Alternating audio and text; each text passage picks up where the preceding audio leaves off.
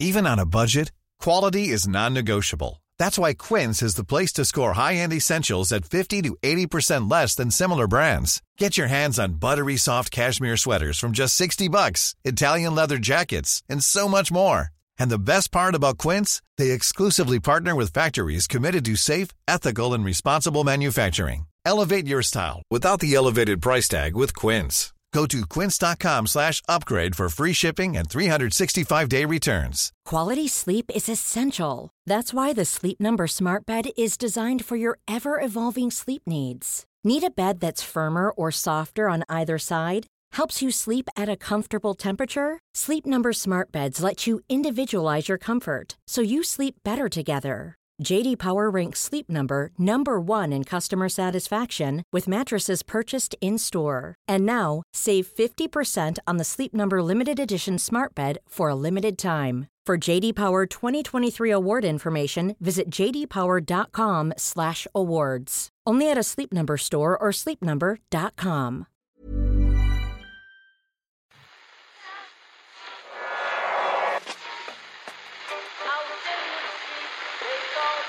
What is that? That's the second time it's gone off. They never go home, those boys.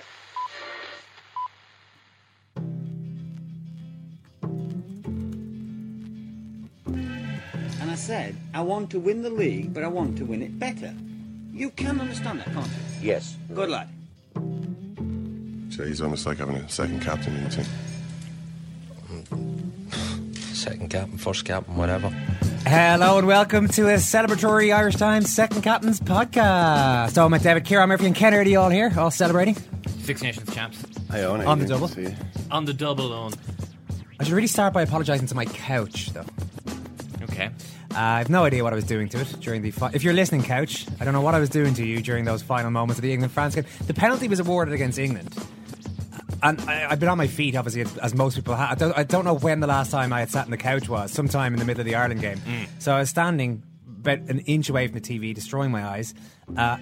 The penalty was awarded to France at the end, and we all assumed the ball was about to be kicked out.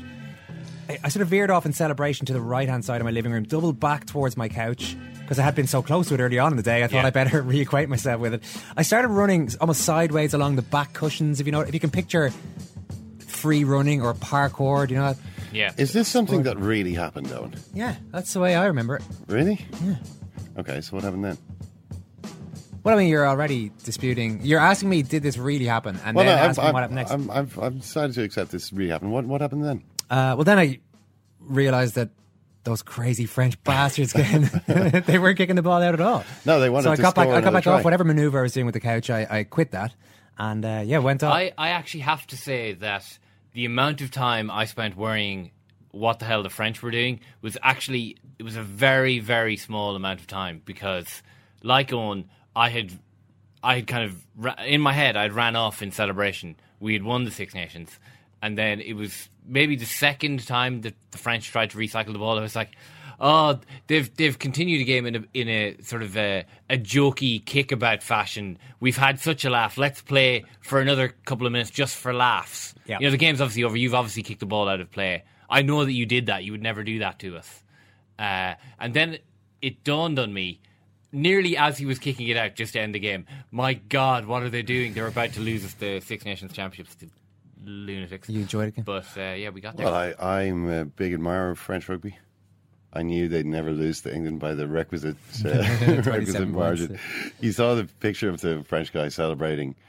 Rory Cockett. Well, he was celebrating the moment that they kept England out at the end and won their penalty. Yeah. He wasn't celebrating the final whistle, which is a slight distinction that needs to be made. He wasn't celebrating a 21-point defeat. No, still it was. He assumed, like all of us, it was pretty funny. That ball was not going to be returned.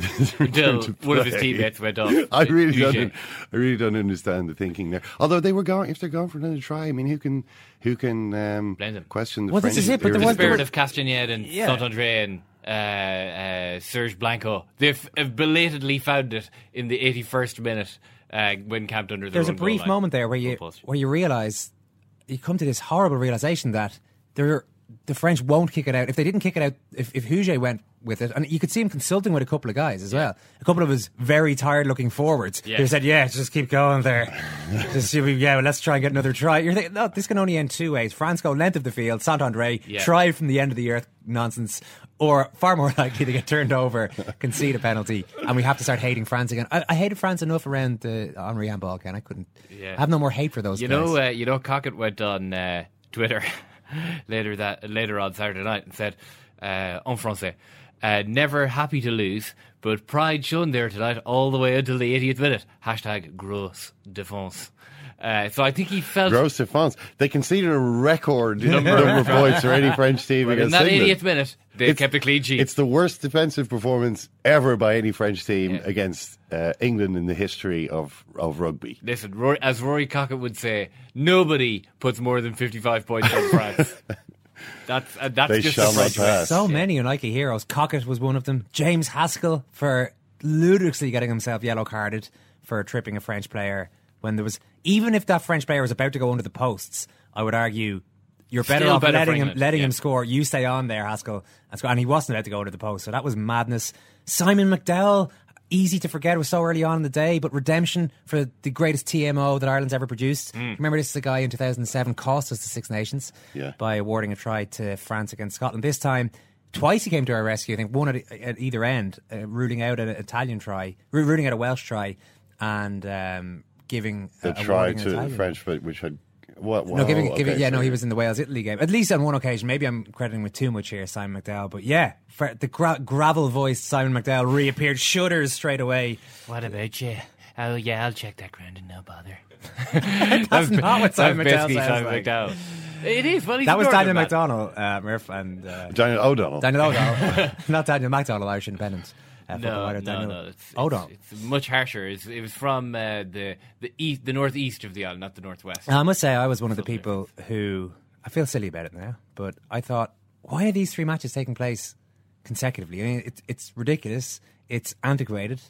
Surely they should be all on together. It's the fair way to do it. But it turns out it's actually not the most exciting way. Or is it? Well, it could have been quite exciting if they played it, if all of this was happening at the same time. Well, no, because each kind of crazy game. I mean, the Wales game was the only one that happened, under its own sort of steam. But the Ireland and England games were clearly affected by the fact that by the kind of special conditions that they had to start under. So, I mean, if you've got teams that need to win by 20 points and you've got a difference, suddenly it turns out it's not quite as hard to score in rugby as everybody thought, just as long as everybody's taking crazy risks all the time. Well, I mean, in the England-France game, that seemed to be the case. But if you're on the Ireland team and you're hearing the messages getting on the pitch, Wales have scored another try. Then it would have been too late. Can I talk you through it? I'll talk you through it, yeah. So if the games were played simultaneously on Saturday afternoon, just taking the last 20 minutes, say, right? On the 60th minute, England are plus 53, Ireland are plus 53, and Wales are plus 41, right? So Wales are out of it, right? France get a try in Twickenham. We're 100%, we're in charge.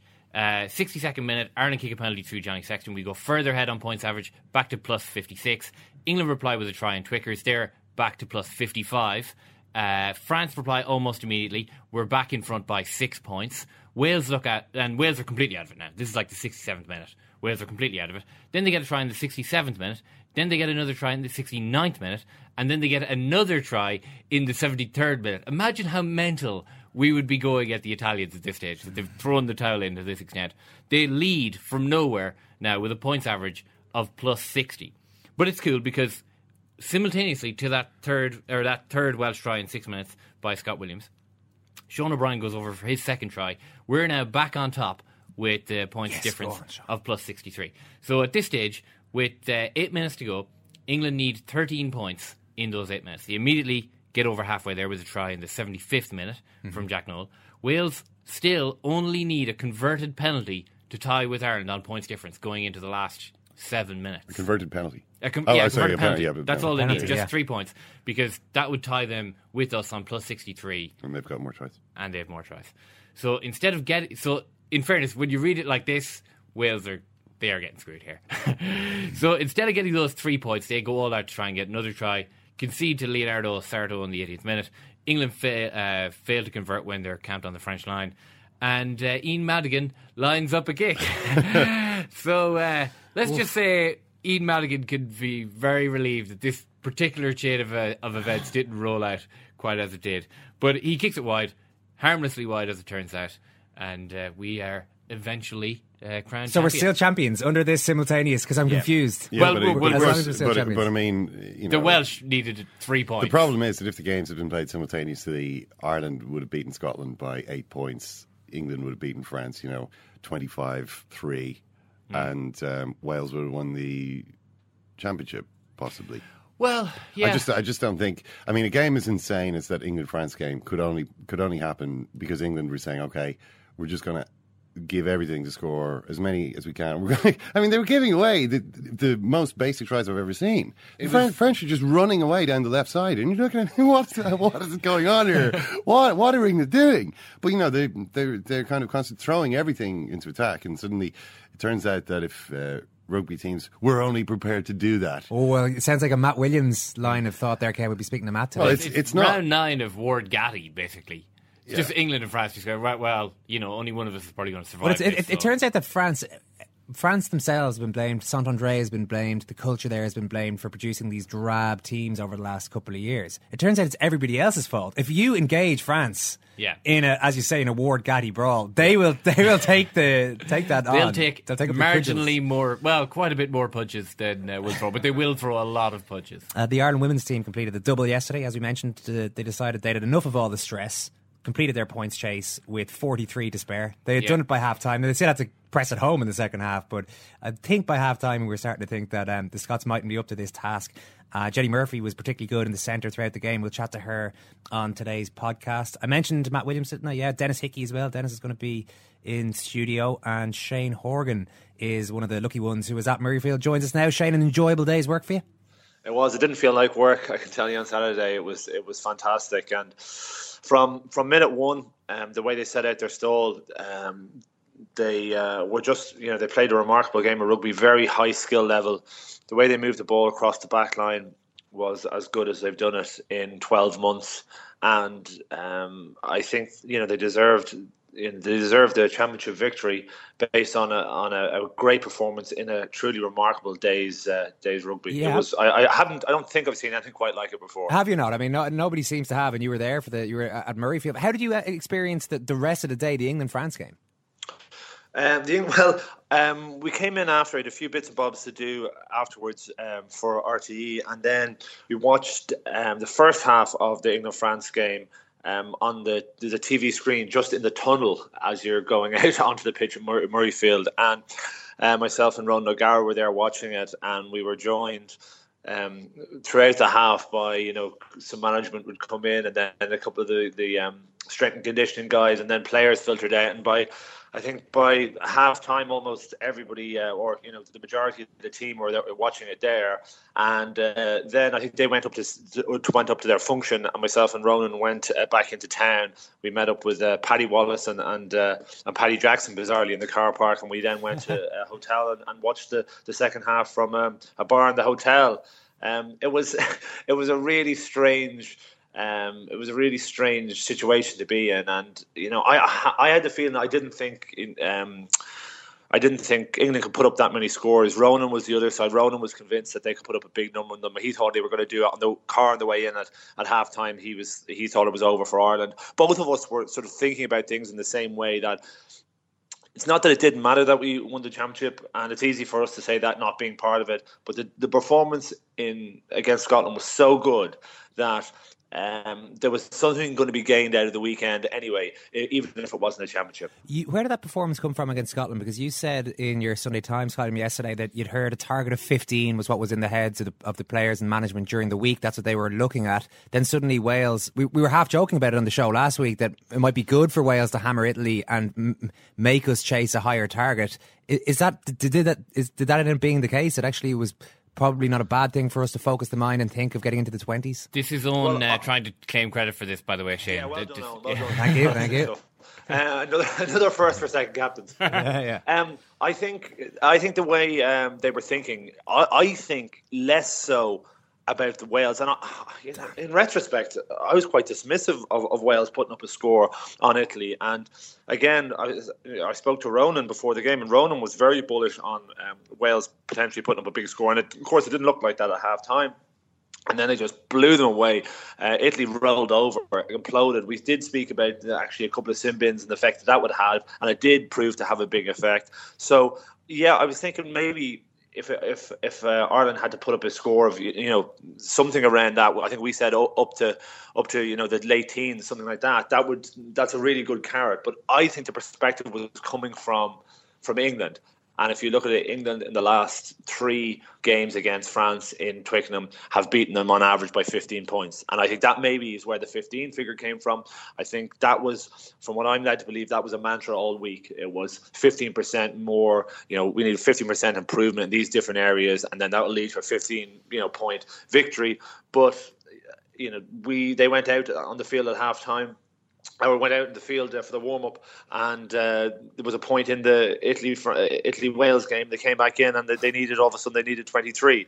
And I think that's something, it wasn't being sugar-coated. I think that one of the last things that Joe said to him before he went out was, you need 20-plus, lads. And that pressure is something that normally you wouldn't want to put on players, or that would be the perspective of a lot of coaches, to go out and win the game. But I think they were very aware it wasn't about just winning the game. Winning the game wasn't enough. They had to put points on, and to do that they had to play a certain way, and they did it. I don't know if you've seen these quotes from Mike Brown after the game, but he said massive credit to the French for the way they fronted up for this game and for the way they played compared to a few other countries. So I don't know what you make of that.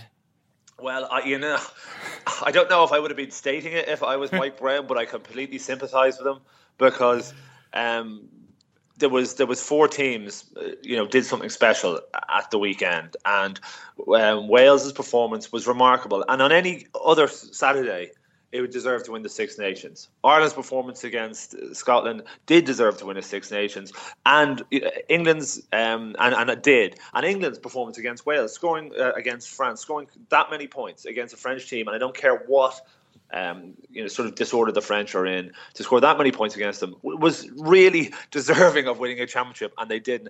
And France contributed brilliantly by really putting up a really powerful performance and trying as hard as they could. Although Shane, they did concede 55 points, so Mike Brown's argument, there's got to be a hole or two in it there. I know France tried, but they were going for it. They were going for it, and they contributed. I think.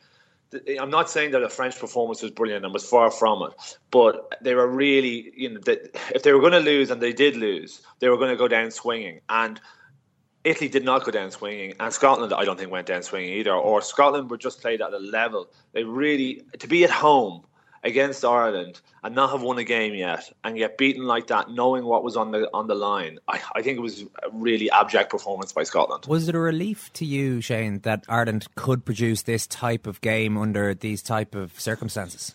It's brilliant. It's so cheering, it's so uplifting that they've got this, and we knew it. We know because we've seen the players for Leinster and Ulster and Munster. But did you doubt? Did you start doubting, like a lot of people have, that Schmidt was ever going to go that way again? Or the whole idea that international rugby is so much so different that there's no way that that type of rugby can be successful. And what we've seen now, we've said on the show many times that these things can be secular, and every so often defensive rugby gets on top, and it did around the World Cup in 2009, the French World Cup. It got on top, and it was defensive rugby, and then a couple of teams started having a go and deciding actually there's another way to play here. And I think more than anything, it opened the eyes for the coaches in the Six Nations and the players that you can have a huge amount of success by playing attacking rugby. Now, the other thing that I think it shows is how limiting stress can be. And at the start of a Six Nations championship, it's very stressed and players are inhibited. And there was a removal of inhibition on Saturday, and that's why the good rugby was played, because each team knew that they had to go for it, and they were having to score points. And that release, it took a bit of the pressure off. Certainly took a bit of pressure off Wales. I think Ireland, there was still pressure on them. That's why their performance was so good. And England also as well, I have to say. Their performance was so good, knowing they had to put up those scores. I just think it has shown them all that there's another way to play, and there's another opportunity to be very successful in the World Cup. Surely, though, when the World Cup comes around, the inhibitions go back. Say Ireland are playing France in the World Cup. So how do you balance the whole thing? Yeah. I'm not saying that it's simple, and I'm saying that you can play that loose all the time, and you're not always going to have all players firing as they did, especially across the back line in Ireland. But what the coach has to do, yes, Joe's one of his roles is to give them a game plan. One of the goals is to upskill them and have them all buy in and create a happy camp. And the other one is to remove inhibition and allow them to make, I think Joe's all about getting them to make the right decision. Give them option to make the right decision. I think for the Six Nations, up until Saturday, I think they were just bordering on the little bit too conservative. I think they were a little bit too conservative in the decision making. The opportunity to not just to throw the pass, but I thought, I'll give you the best example I can find. I thought our wing play was too deep this whole Six Nations. I thought so when Sexton or the 12 or there's sometimes a wrap with the forwards in the inside, I think it was holding the defences quite well, even though Sexton wasn't as deep as flat as he normally could be. That next pass around the corner, that's normally a strike pass, was a little bit too deep. And that's because players were they were making the decision to be a little bit deeper, have a little bit more time on the ball, and not put quite as much pace on it. It makes everything a little bit easier. Now, they were flatter at the weekend, and it made things more difficult for them, and it challenged their skill level. But they were able to it, and they were up to that higher skill level, and as a result, they got better rewarded for it. So it's as simple as this. You can play a little bit more conservatively in either your decision-making or your alignment and the way you attack the ball, and you can be more passive in your attack, or you can threaten the line a bit more, put yourself under more pressure and see if your skill copes with it. Because if it does cope with it, you'll get busts. Not to get ahead of ourselves, Shane, but are we going to win the World Cup? Oh, without a shadow of a doubt. It's all on now. It's done. That's what you wanted to hear, yeah. Listen, I don't know how we're going to do in the World Cup, but what we can definitively say now is we've got players that are highly skilled. And we knew that anyway, but we know that they're comfortable. They can do it under pressure circumstances when they have to, and they can put the foot down. And I think they have a coach, and I think they have a core group of players now that have the capacity to do something brilliant. Having to deal with all the other things that a World Cup brings is as difficult or as important as having, those first couple of points. So, yes, they need the skill level, they need the type of players, they need the levers, they need the coach. But the mental side of things is something different. And they need to be able to play with the inhibition and to feel as if they can go after it and they're good enough to win it. Now, that's up to Joe and it's up to the players to get their head around it. We went to a World Cup in 2007 thinking that, the France World Cup, thinking that, we had a potential to win it, and we didn't deal with the mental side at all, and we came horribly unstuck. I don't think that's going to happen to this team, but I do think that their success will be based on how well they deal with the mental side, because I think we've seen, and they've answered it many times, physically and skill-wise, I think they have the capacity to, if not win it, not be far off. Shane, sounds good. Brilliant stuff. Thanks a million. Thanks, Emil. I like that idea of the 50. Maybe we should go into every match with the idea of a 15-point mantra. Everything has to be 15% better. Everything has to be... I, for one, would be very disappointed if we beat New Zealand in the World Cup final by 14 points. I mean, I would just think, where are our standards? What are we doing here? We're either aiming for these standards or we're not. Shane Horgan bumping into Paddy Wallace there reminds me that I watched... BBC did a preview programme on Friday night, BBC Northern Ireland. Yeah. And you won't be surprised to know that Tommy Bowes' try was voted as Ireland's greatest ever Six Nations try by quite a distance. But no, there were some entertaining contributors. They did a funny package, a standalone sort of almost, these kind of TV essays with Paddy Wallace. There was no, it was funny because there was no context given as to Paddy Wallace, one of the great Ulster players ever. He did really well for Ireland. It was just Here's the guy who nearly threw away the Grand Slam, and Paddy Wallace really eloquently spoke about how he was feeling when Stephen Jones's kick, after he'd given away the penalty in 2009, Stephen Jones's kick, he said he thought it was going over. Then he saw it spinning too much, more than it should have done, and realised it was going short. He said, my life never would have been the same again, either way. It was all quite dramatic stuff. And I'd say Ian Madigan could be doing a similar package in a few years' time, explaining the missed kick. Yeah. Well, I think it's, I think in ways, the Madigan thing, you can actually, when I was watching, I was like, oh, please don't. Let's be talking about Ian Madigan. A lot of people are having that thought. God, let's just let that go by as just 3 points. 3 points less that we're going to win the championship by, rather than losing the championship. There were a lot of 3-point swings over the course of the day, a lot of 7-point swings. Yeah, but that wouldn't look like it almost hurt us. Yeah, and I think it's one of those days where you could actually pick out 1,000,001 different moments. The Sarto try, for instance. They're just all over the shop, given the fact there were 27 tries scored. I know, yeah, but just that in this case, Madigan fitted into my into my yes, little okay, link there. So that's why I went for that one. Simon has popped over. We're going to be talking to Matt Williams in a moment, but Simon's here. How are you? How you doing? Pretty good. And Dennis Hickey's here. Dennis, how are things? Hey, how are you? You were at Murrayfield on. You can sound more excited, Dennis. We've just won another Six Nations.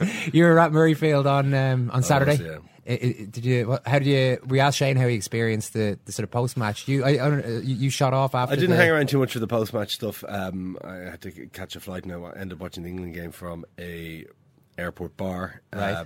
As more Irish fans arrived in at various stages of time and drunkenness to watch it. But, was that very atmospheric or somewhat annoying? It wasn't at the start, but it was by the end. Right. Okay. Yeah. But yeah, no, the atmosphere in Murrayfield actually was fantastic, and it was a beautiful day.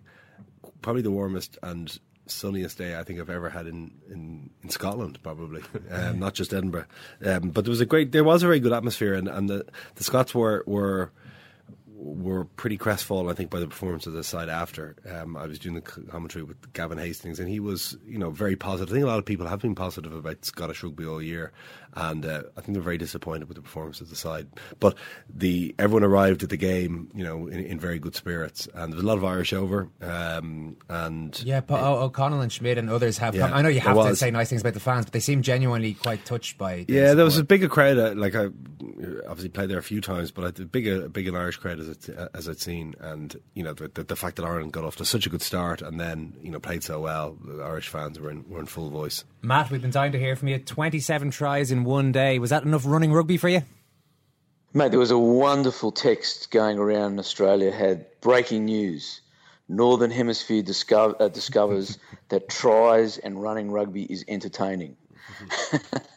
Mate, it was a revolution, wasn't it? Yeah. It was just a revolution compared to the first 4 rounds, which were just, let's be honest, there was a couple of good games there or tense games, but they were pretty diabolic as far as entertainment goes and action goes, and it went from 0 to absolutely wonderful in one round, and it just shows you what the teams are capable of when the reward is placed there in front of them, and it was a magnificent weekend of rugby that everyone in Australia is talking about, because they never talk about Six Nations rugby, and it's breached all the international barriers that have held the Six Nations back in Australia. It was fantastic. Matty, we're delighted we finally got the attention of the Australian public, but if it was Christmas Day every day, it wouldn't be so great, and if we hadn't had those other weeks and great defensive performances, say, from Wales the previous week, then we wouldn't appreciate what happened in that final weekend. Geez, so I love it. I was wondering what you were going to say after you kept telling me we can't play like that, we can't play like that. Look, I just think it's an actual statement that Six Nations rugby is capable of open, wonderful running rugby. Now, it wasn't an exceptional weekend. There was a lot at stake, but I think that everyone's got to just stop for a minute and look at it and say, well, was that a great weekend of rugby? It was. And rugby is a very complex game. You can't always get those weekends. But, the old story, look, it's too tense, the referees, the weather, all that. And sometimes you do get bad days. But look, you go to New Zealand, you get bad days. You get bad days in Cape Town. You get bad days in Sydney and Melbourne and Brisbane. There's no doubt about that. But the intent of the team, the mindset of the team was to score, of the teams was to score tries. And I just applaud it. I thought it was fabulous. And I think the challenge for us all is how do we replicate that desire, that motivation again? Because if we can, it's great for rugby. That brings in sponsors. That will attract more people. That will make rugby a really valuable asset, and sponsors want to be part of that. The games before that were not. Old die-hard rugby people like us love it and watch it, and we can talk about it. We'll still watch next week, but a lot of people don't. A lot of people switch off. If rugby was like that every week, the Six Nations would be sold in Australia for millions and millions of dollars, their rights. Right now, there's no rights sold in Australia because it's boring rugby. That rugby was spectacular. Dennis?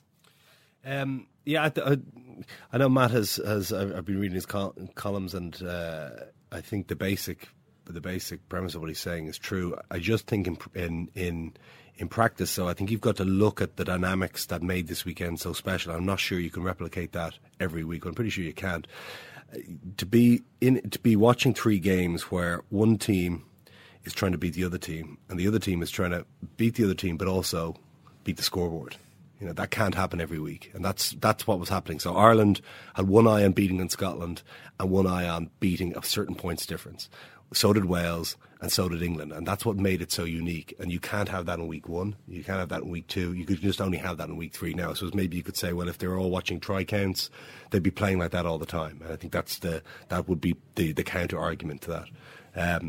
But I think it was so unique to have this situation where you had three sides playing, having to adopt such a unique mindset because of the way the fixtures had fallen. So it was a one-off.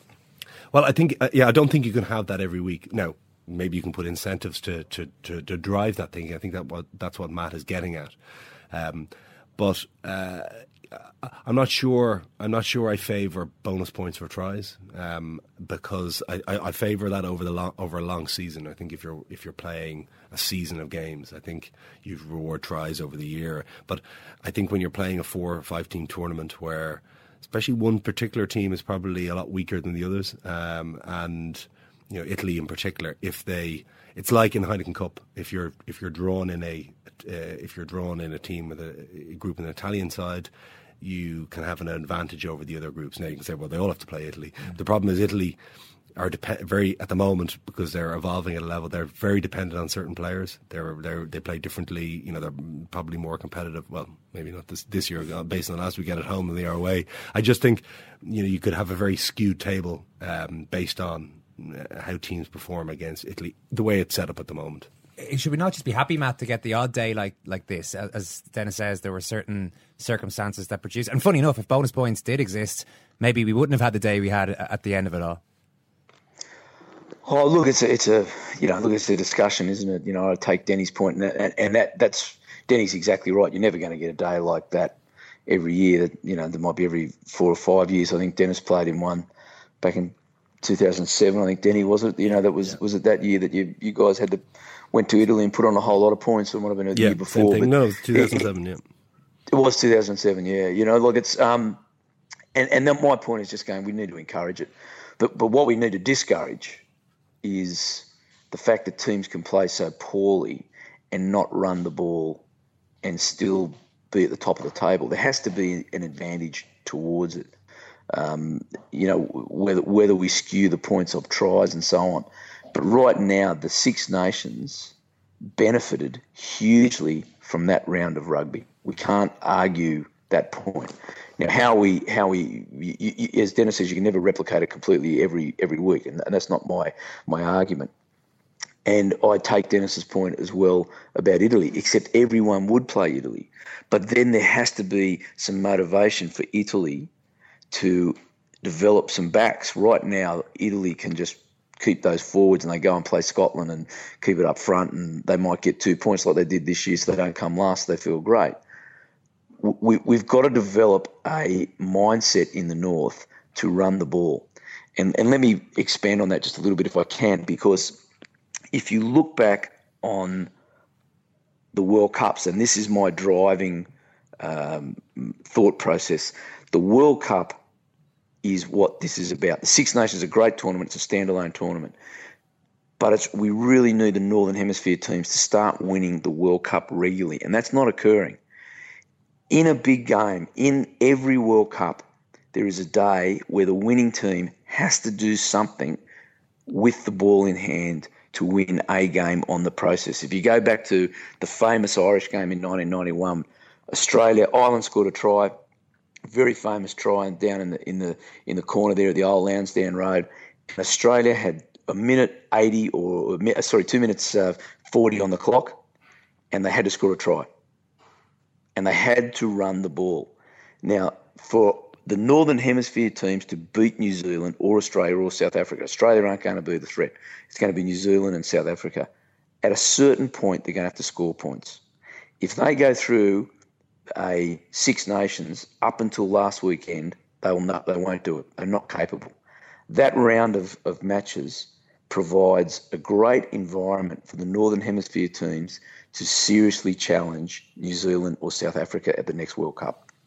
And we have to find a way where the teams can replicate that environment to run the ball, to want to score points, because they will need to do it at some point in a big game in the World Cup. I think I understand the point Matt is making. You know, if you play a certain way week in, week out, you can't just turn up the next weekend and expect against a top class side like New Zealand to be able to just change your game and for to be effective. I accept that, and I also accept that the point which everyone was making. I heard a lot of people talking about it after the game of the weekend, and again, it's true. Is that would England France have yielded 80 points? If it was round one? No, it wouldn't have. Would Ireland, would Wales have played like they played against Italy in round 1 or 2? Probably not. The teams were highly motivated to score tries, and hey presto, they did. And that's the point I think that's the point Matt's making. When the teams had to do it or were motivated to do it, they did. I don't think we would have got any of those games and any the drama within the individual games or collectively if those games had been round 1 or round 2 or even round 3. But when teams had to perform in a certain way, they changed their approach, and there was lots of flaws in all performances throughout the weekend. But World Rugby has to look at how can we preserve the integrity of the Six Nations, and how can we foster the sort of excitement that we saw in the last weekend, make it maybe a little bit more balanced over the tour. I'm not looking to do something unrealistic like trying to create conditions where you have that every weekend, because it's so unique you'd never achieve it. But I think what Matt is saying, is there a middle ground that can be achieved that promotes and incentivizes teams to do it, and also for the benefit of the teams when they go up against those in that World Cup, it makes rugby better and better prepared to make it a more even tournament. Just to take it back to Ireland, because this is a chat well worth having, but it is worth reflecting a little more on what happened at the weekend. I was quite interested in the psychology of it, Simon. Schmidt said himself that he wasn't sure what to do after the Wales game, or coming into the last two games. He wasn't sure how to structure the final week in particular. He decided to give them a day off on Wednesday, and he said by Tuesday it was a little bit mopey, everyone moping around a little bit. Tuesday was quite a bad session by all accounts. He texted the players and said, listen, that wasn't great, take your day off, we'll go again on Thursday. In the meantime, O'Connell had apparently, as everyone keeps saying, grabbed him by the scruff of the neck. It seems like what Schmidt largely does in these cases is leaves it to O'Connell to sort out that side of the things.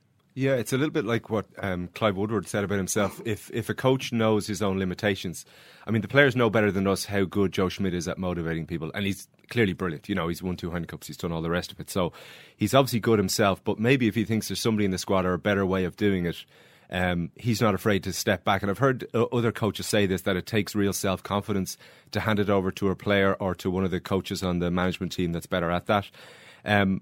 But for him to do that and then give credit to Paul O'Connell afterwards, you would suggest maybe that is the way it worked. And he said the same, for example, that Owen Redden takes some of the video sessions, some of the tactical sessions. Owen Redden doesn't start a lot of games, but he knows that Owen Redden has that brain in there that can work things out maybe better than he can. So yeah, if you can give power to other people and then you do what you do for very specific moments, and it also makes the impact of what Joe Schmidt says later in the week, there's a greater impact because Paul O'Connell's been talking for the rest of the week. Were you impressed by that side of things, Matt? Because we were a little concerned as to how Ireland would deal with the Grand Slam being gone and a short enough turnaround to this game. Yeah, absolutely. But if you've got Paul O'Connell or Brian O'Driscoll at the peak of their powers, in their early 30s, you would definitely use them. You wouldn't not do that. The player leadership group is hugely important to any coach, and the more mature your group, and as they grow with experience, you would use them enormously. And I'm not surprised that Joe did it. I would actually be surprised if he didn't do it, because Paul's a great leader, Lions captain, long experienced, Irish captain, Munster captain, and the players respect everything he says. You learn a lot more from your peers as a player than you do from any coach. And having someone like Paul, like Martin Johnson, like Brian O'Driscoll, John Eales at his peak, Richie McCaw in New Zealand right now, those guys carry great gravitas, and they would do a lot of that. Certainly in the New Zealand setup, the coaches don't do any of the discipline. The discipline is done by the players. And I think that having Paul saying that and doing that would be something that Joe would have understood very much and would have encouraged. And you've got to respect, Denny's there, and I was privileged to coach Dennis. When someone like Dennis or Shane Horgan or Malcolm O'Kelly, one of these great players that has got a lot of experience, comes and says something to you as a coach, you must listen. It's foolishness and folly to not listen to those people. Just in the same breath, you want those players to be leaders on the field. They have to be leaders off the field. And obviously Paul, with all that experience, has done a magnificent job. Does a coach just have to get out of the way sometimes? It's just good coaching. I think it's a hallmark of any good coach, I think, to know when to do that and when not to. And it's probably harder to do. I'm trying to cast my mind back. Is it harder to do that international level, or is it harder to do it at provincial level, where you're having to deal in week? They're very different jobs that you have to deal in week in, week out. I think it might be a little bit harder to step back at international level because you've limited time, and you're probably trying to make every second count. But I think it's just a sign of a good coach, and I think I think Joe Schmidt keeps a fairly tight rein on the Irish squad. But his ability, obviously, to do that at critical times is key. But I was thinking that after going into the game, both for Wales and for Ireland, I was thinking as both those games kicked off, how both sides would deal with the possibility of not making big strides early on in the game. That's why I was impressed with Wales, because it was pretty tight at half time. And it actually cast my mind back to that game in 2007, where I think at half-time Ireland were only 2 points up going at half-time, and exactly the same margin Wales had. And people were saying, oh, Wales, now they mightn't be able to do it. But I did remember how, we felt great at half-time, even though the scoreboard wasn't, and there was moments of frustration. But I thought the difference for Wales in that match, where they had just come to an incredibly physical battle a week earlier, probably as a great a physical effort as any side has had to make in international rugby. The fact they were able to find that extra gear was very impressive. And the same for Ireland. They had lost a game. They had to go to Scotland, and I was thinking, a very, very difficult place for Ireland to have been in that match would have been 20 minutes into the game, having the same start like they had against Wales. If they hadn't scored early, if they'd given penalties away, if Scotland had settled when you're away from home, they would have been thinking, this is actually going to be a long day. But what they did exactly the opposite. They went out, they scored early, and 15 minutes into the game, it was one team in total control, and you were going to get the feeling that maybe Scotland might be able to, a few guerrilla attacks and come away with a few points here or try there. But very much earlier on, you just sense, okay, this Irish team is here to win the championship. They're showing no ill effects of last week. Matt, just the last word. Everyone's talking about the tactical, the relief that we showed. We can take options to the World Cup, that we aren't just a kicking team, we aren't just a strategic team in that way. That's one side of it, but also the confidence that this should bring to the players, allowing for the fact that it was down to something that happened in another game at the end of it. But you've got Cian Healy and Johnny Sexton. These kind of guys have won 3 Heineken Cups and 2 Six Nations Championships now. Should that augur as well as anything for what lies ahead in the World Cup? That I know we say this every time going into a World Cup, but this time we really should be confident we can do a job. Absolutely, mate. Winning's everything. Winning's the gig. And they have shown back to back for the first time in Irish history that they can win. And I was critical of their attack, and I still am, but I was absolutely in awe of their defence. The defence won that game. The fact that the other teams, England and Wales, scored all those tries, but they let their opposition score a number of points. It was the fact Ireland only scored 4 tries, but their defence and their mental resolve to keep the opposition to very little was not diminished under the pressure, and they won, is huge going into a World Cup. Ireland are in a very, very good position. They have great halves. They have perhaps the best 9 and 10 in the world. Certainly they've got the best 10, I think, in the world. They're better than New Zealanders, much better than the Australians and the English. A phenomenal maul, a brilliant defensive system. They only let in 56 points. England let in 100 at the next best. And they also have fantastic coaches. They've just got to get their running game up to order, and they're in this World Cup with a real show. Dennis, last word on that. I asked Shane, Ireland to win the World Cup. No, I think the point is that Matt makes is right. There's nothing wrong with saying that's the type of game they need to play more. I heard Clive Woodward say before Ireland played New Zealand last year. He said, he was asked, who's going to win this game and how are Ireland going to win this game? And he said, the only way Ireland can beat New Zealand is if they score 3 tries, because New Zealand will score 3 tries. So to beat New Zealand, you've got to outscore them. And that's exactly what Ireland almost did. But that's the way you have to play. You have to be able to play that way all the time. So I take Matt's point on that very much so. I think Ireland are, I'm absolutely delighted they won the championship, back-to-back championships. They've, as Matt said, a huge amount of winners in the side. The reality is all the teams of, three of those sides in Six Nations could have won it. It came down to literally the bounce of a ball, a scrag tackle, a penalty. It was so close. But Ireland were the ones who prevailed because, as Matt said, the defence was best. And I thought over the whole tournament they were the best side. 3 tries conceded. Yeah. Ireland, it's amazing. Yeah, it is amazing. And I think they have to now take that and build on it again, because I think all the sides, certainly England, Wales, they'll be annoyed they didn't win the championship, but they'll all say, we've got a lot to build on. England have a lot of players coming back. Wales are always better the longer they spend in camp into a World Cup, and the World Cup is a really great leveler on that. So I think Ireland are very well positioned. Again, a lot will happen how they come out of that group. I think France will be better in the World Cup. They have to be better than they are when they again have more times. They don't have the league in between the Six Nations, which I do think impacts on them. Their problem, I think, is their coach, but I think they will be better in the World Cup. I think Ireland can get out of that group, and all of a sudden then it could be final against Argentina.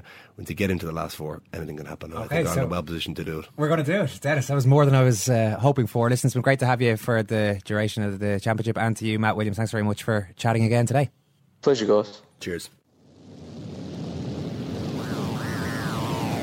Flame hair, flamethrower of truth, Mr. Ken Early. Mr. Ken Early. Every so often I'm on the bus and I suddenly turn around and bite someone.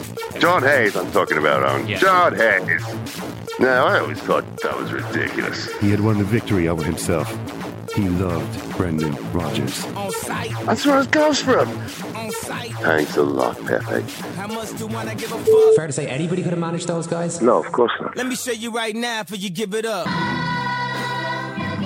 Yeah, I think we're guilty there, Simon, of the same crime that a lot of pundits have been over the course of the Six Nations Championship, and that is maybe not to give due respect to the defensive effort, to Les Kiss and his defensive structures in particular. To give away 11 points per game, and as you say, there 3 tries or whatever it was over the course of an entire championship, is insane. We shouldn't be, of course we'd always like to be scoring more, but we won this tournament because our defence is so amazing. Yeah, well, analysts were picking out a million things from the day, as the Sarto try, the Heaslip tackle, all these little things, but you could go back over the other 4 weeks and pick a million little moments as well, where a penalty was missed, a try was missed, whatever it was. But we're trying to analyse all this, but it was lunacy. It didn't even feel like sport on the day.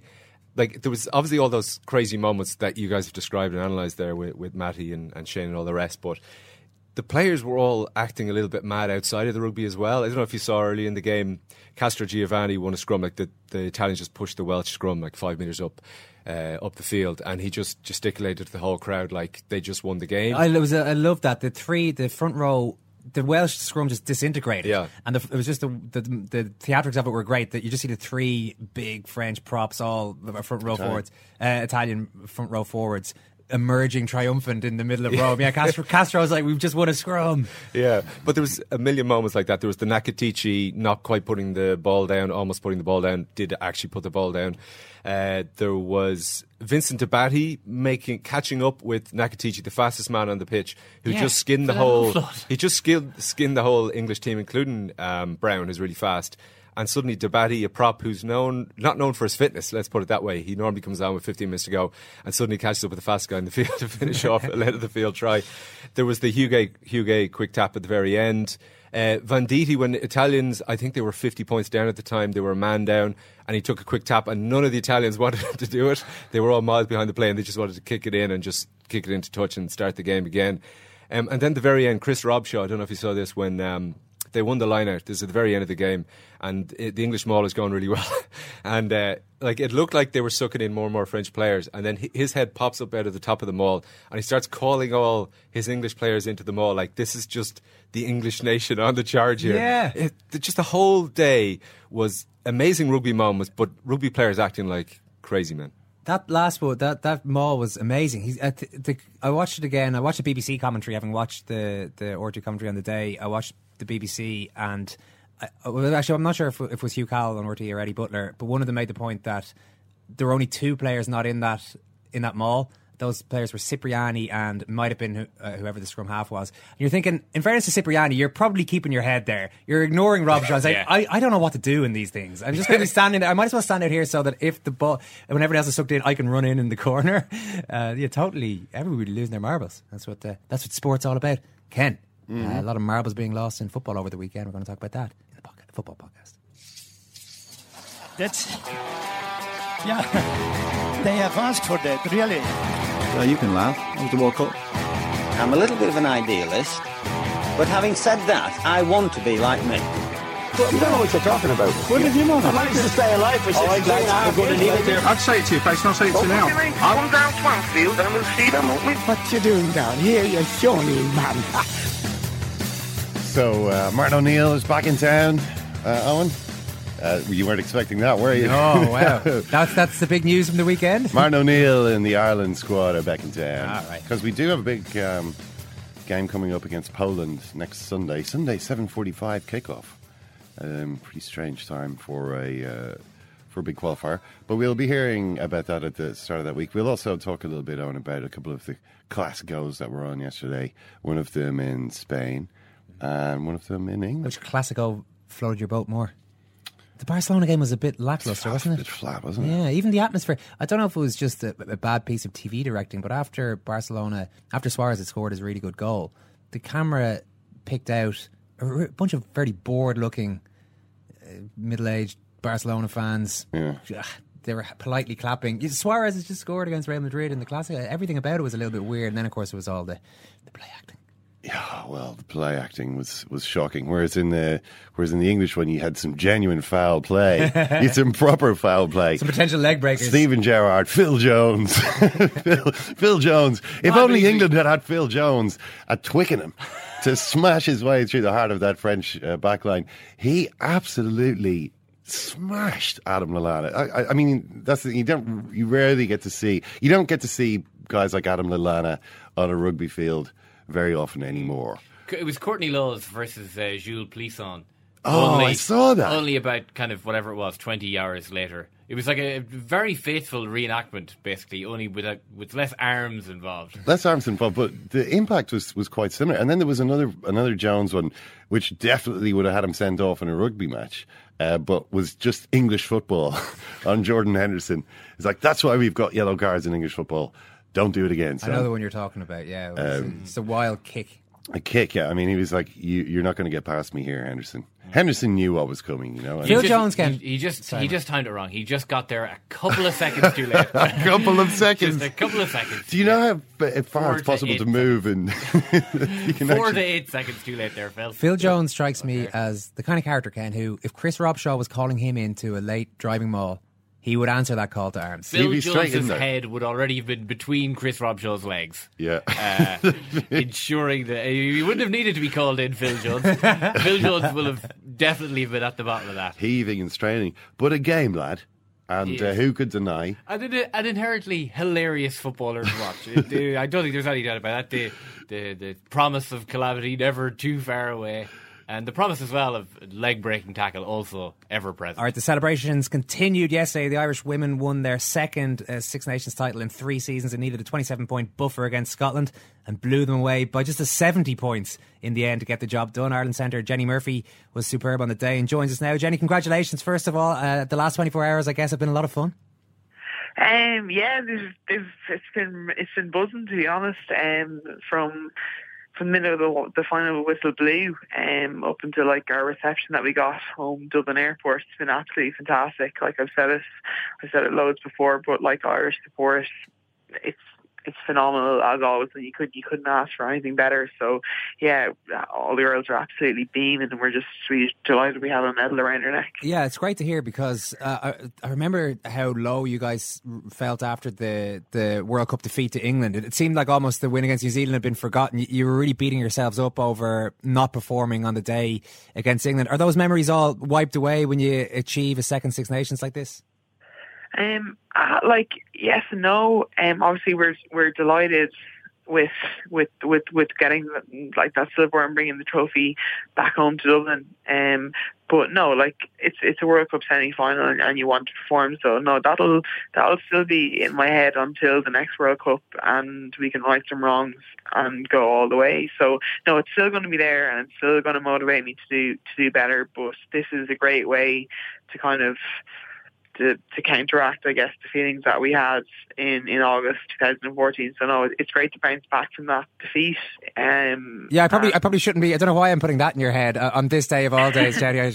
We should be focusing on the positives. You're not going to be able to wipe the smile off my face. You can say whatever you like, and I'm still going to be beaming. So don't worry about that. It was such a comprehensive job that you did in Scotland. Obviously, Irish fans, and I'm sure you guys yourselves are watching the rugby on Saturday. Everybody was put through the ringer for about 6 or 7 hours. You guys seemed to go out and just get the job done with the minimum of stress on Sunday.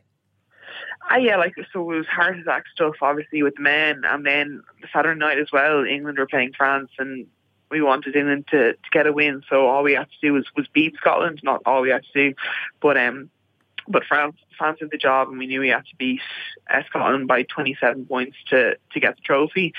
But it's nice to know. I think the men were kind of final whistle blew, and they didn't know what was going to happen. They didn't know if they had the trophy or not, and we were lucky enough to know this is the target that we needed to hit, and this is what we had to do. And to be fair, everyone has a very good game, and everyone did their jobs. And I think come the first half, we knew it was in us to just keep on pushing and keep on racking up that score and have a comprehensive win. And we were lucky enough that we did that. Yeah, there was no sense of panic about it at any stage, really. It just seemed quite methodical. You scored tries, whatever ways you needed to score them through the backs, mauling them over a couple of times. There didn't seem to be that there was a clear plan, and there didn't seem to be any need to deviate from that. It was all very very clinical, I guess is the word. Yeah, we knew we wanted to keep it execution basic and really direct, strong, simple rugby. And it's fantastic when you've got a pack like we do that are able to do the job when we ask them to every single time. Come scrum time, line out. And to be fair, our maul this year has been one of our best weapons and one of our best assets. So when you've got that kind of in a bag, it's extremely handy to kind of call up on that and be like, no, listen, drive it on. And they've executed that so well. And then slice of Niamh Briggs' boot, it's fantastic. And as backs, we've kind of grown in confidence, and we have a new backline this year, but as the games have progressed, we've gelled more together and have played like we've played some good rugby, so it's kind of exciting now. Come next year to see what we're capable of doing and what we're capable of playing like, because it ended on high. Like, you were heavily involved yourself all day. Scored a great try at the end. I guess having created some and having played well, there was no way you were passing that at the end. I've had a few digs myself about the passing. I just, to be fair, I'm probably a fairly direct, I would like to think aggressive runner. And myself and Ali Miller were like, are we going to run this last, or are we going to kick it out? And Nora Stapleton was like, no, we're going to run it. And Ali, I was like, Ali, just stay on my inside and we'll see what happens. She's like, no, you can run over, go for it. And normally it doesn't work out that way, but kind of gap opened up, and probably a little bit selfish myself, which just kind of went for it, and delighted to kind of be able to get a try on board. But no, just happy overall, like, icing on the cake, but like team win and everything was just fantastic. Yeah. So proud of the girls. And absolutely, a bit of selfishness at that stage of proceedings, I think, is understandable. I mean, you guys lost key players in the last year or so. Pretty much an entire coaching team gone as well. Did you surprise yourself? We always hear of teams being in transition is always the way you hear these things, but you guys didn't seem to see it that way. You still saw it as realistic that you were going to go and win a Six Nations, or could win a Six Nations this year. Yeah, we had retirements and we had some great people leave. However, the people that left, they made an indelible mark on the team, and I think it'll always be there. Like, people speak about like Lynn and Grace Davitt and Fiona and Siobhan and Goose, but they've made a mark on every player that they've coached, that they've played with. I know myself, like Lynn and Gracie have had a massive impact on how I play rugby, and kind of that ethos that they've left behind is still there. So coming into this Six Nations, there was a lot of people being like, "Oh, this is a transitional period, and this is whatever it is." But at the end of the day, we're kind of like, transitional period, but like, second, why not? We believe in ourselves, and we're more than capable of doing very well. So let's not think about it too much. Let's just kind of go out and do our job. And if we do our job well, good things are going to happen. And it did. So delighted to be honest. People have jobs to go back to and all the rest of it this week. But when did the celebrations end? Did they continue today at least? I think we're going to have kind of a nice breakfast that with some stuff that really probably shouldn't be on our menu. The sausages can't go right.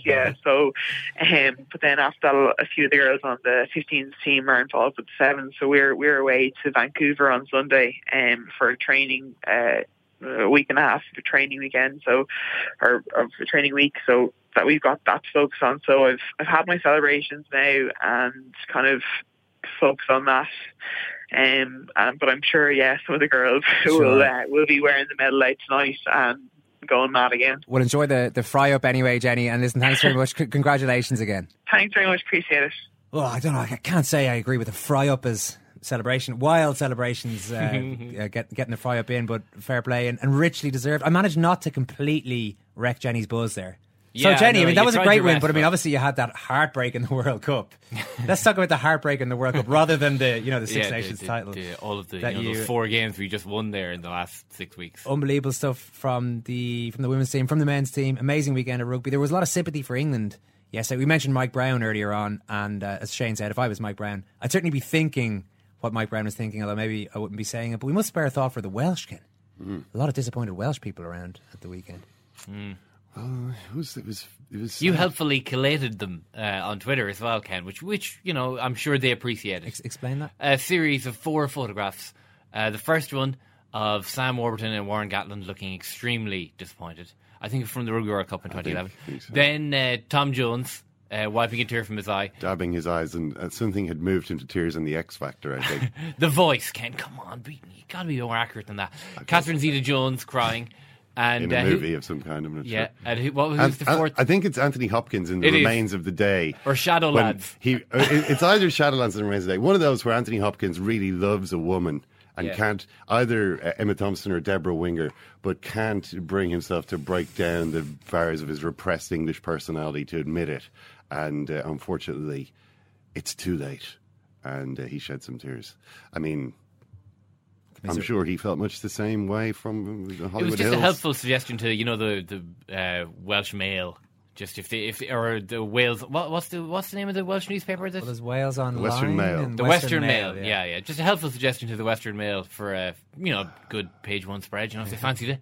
We have got on a little bit today, possibly longer than the usual average mean time of a podcast. But it's a hell of a weekend, and we were glad to be able to chat about it today. Thank you very much, Kieran. Thank you, Owen. Thanks very much, Ken. Thank you too, Owen, and thank you, Kieran. And thank you, Ken. Big football podcast coming up later today, so enjoy that one if you get a chance to listen. Take care.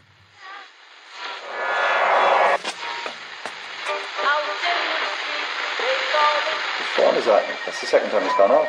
They never go home, those boys. Even on a budget, quality is non-negotiable. That's why Quince is the place to score high-end essentials at 50 to 80% less than similar brands. Get your hands on buttery soft cashmere sweaters from just $60, Italian leather jackets, and so much more. And the best part about Quince, they exclusively partner with factories committed to safe, ethical, and responsible manufacturing. Elevate your style without the elevated price tag with Quince. Go to quince.com/upgrade for free shipping and 365-day returns.